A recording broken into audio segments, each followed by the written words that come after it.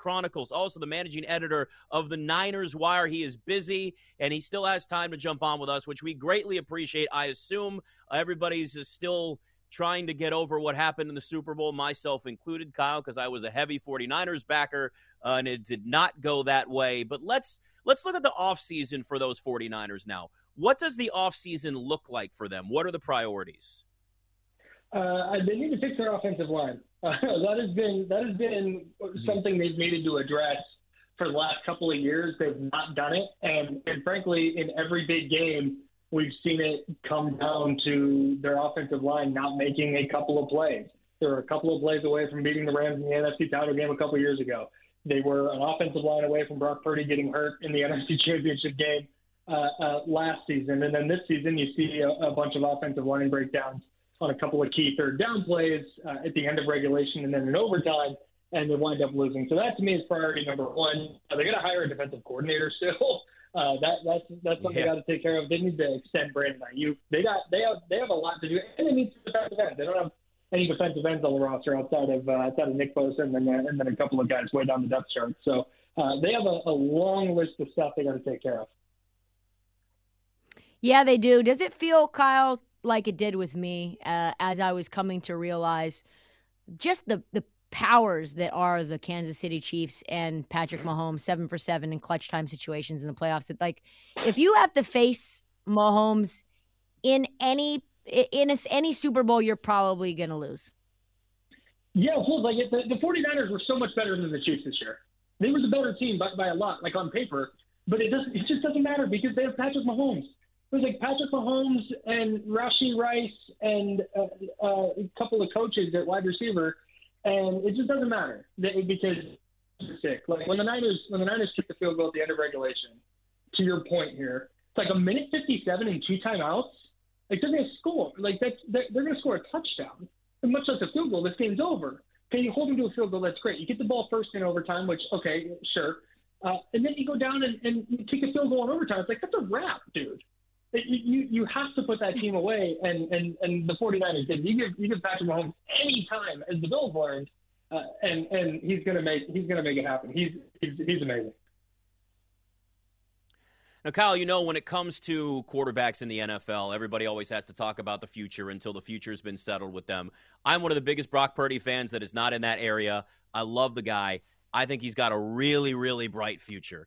But when you look at where this 49ers team is right now, are they in a spot where it's, hey, we still need to see something from him? Or are they in a spot where, because at some point, we're not there yet, but we're close to the, hey, big contract, going to have to start being a discussion a little bit. Are they at that point where they're convinced he's their guy? Or do you think that there's maybe still the possibility of let's see another season from him first?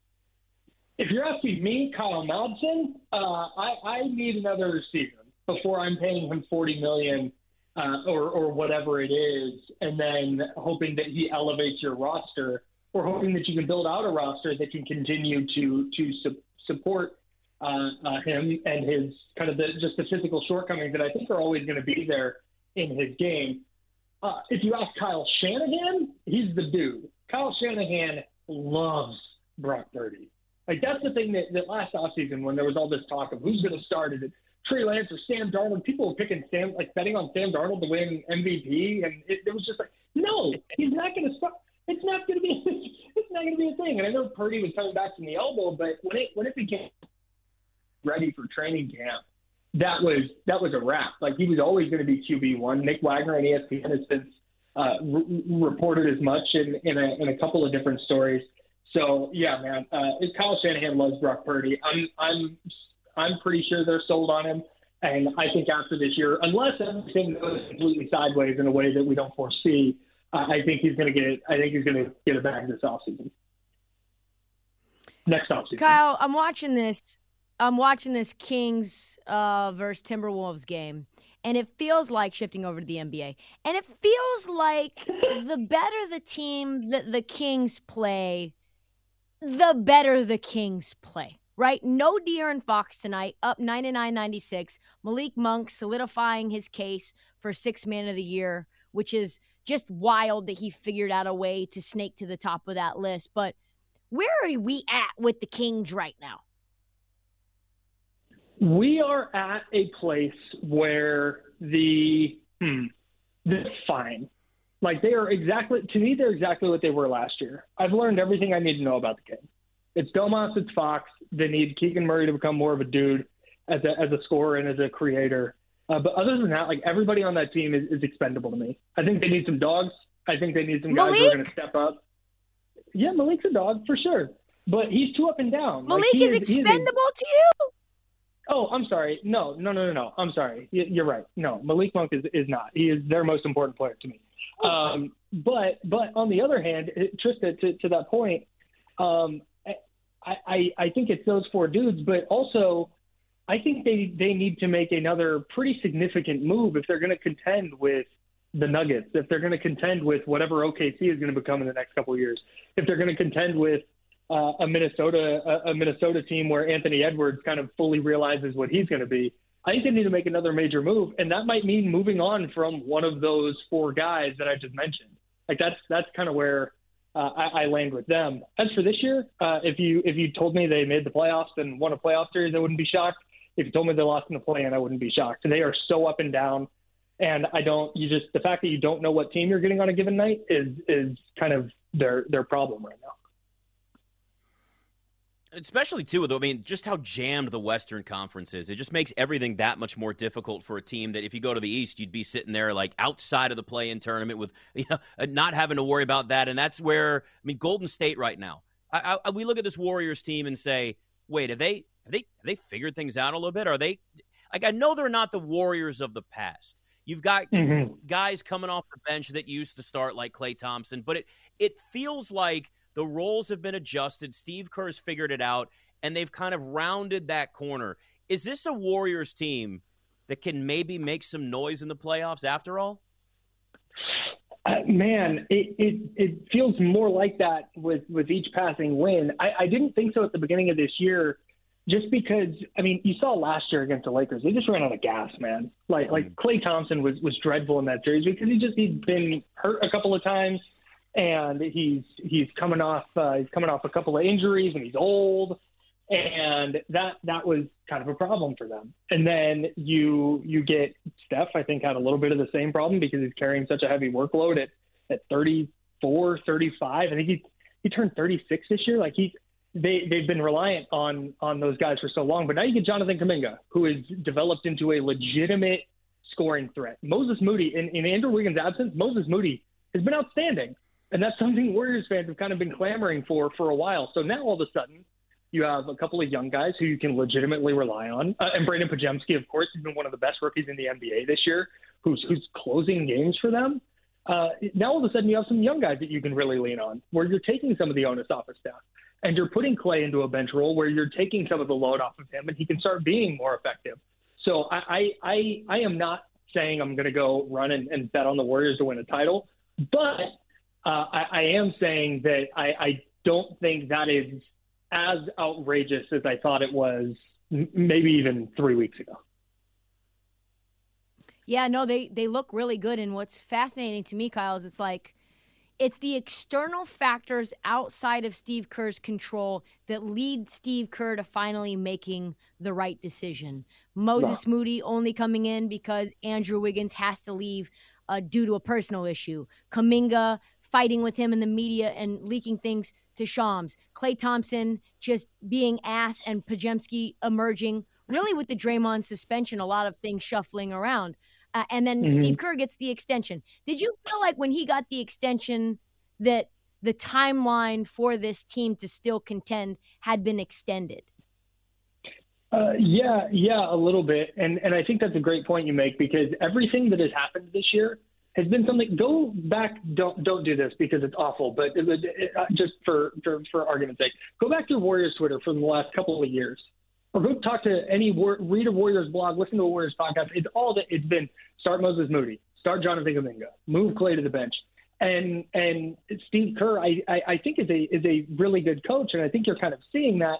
He was just up against this issue of, okay, well, Klay has to start and close, and so does Draymond, and so does Steph, and it's going to be relying heavily on veterans because that they just won a title in 2022, and so this is what they're going to do, and they're going to They're going to ride it out. And that was the wrong thing to do. And now that he's kind of been pushed into the right thing to do, I think you're seeing that he's a really good coach. It just kind of took a little bit of a forced push to get him where he needed to go. So I assume at this point we can just go with Klay Thompson is going to be coming off the bench the rest of the season then? Yeah, unless it doesn't sound like the Brandon Pajemski injury that kept him out tonight is going to be major. I think Steve Kerr called it day-to-day. So yeah, that would be my guess. And I hate it for Klay because I know it kills him. like you know that he wants to be out there starting. You know he wants to be out there closing games. But if you're being realistic, like as awesome as he's been, and I mean he's going to have his jersey in the rafters. I think he should get a statue outside of Chase. Like he's been so essential and has had so many big moments. But at this point in 2024, if the Warriors are seriously going to try and contend, I think and I think they've realized this now, he is at his best coming off the bench, and the Warriors are at their best when he's coming off the bench. And frankly, I think that's how it should be for him the rest of the way in his career. And I think he could probably extend his career several years and have a lot of good seasons doing that. So I think that's where it stays this year. And for him and for the Warriors' sake, I hope it stays that way. The most improved player market is pretty wide open after the Embiid injury. Tyrese Maxey still the favorite at minus 250, but Super Bowl week it was minus 800. But Jonathan Kuminga, slowly but surely working his way up. What do you think it will take for him to win most improved? Oh, that's a really, really good question. I think I think he needs to average, continue putting up 20 plus a night.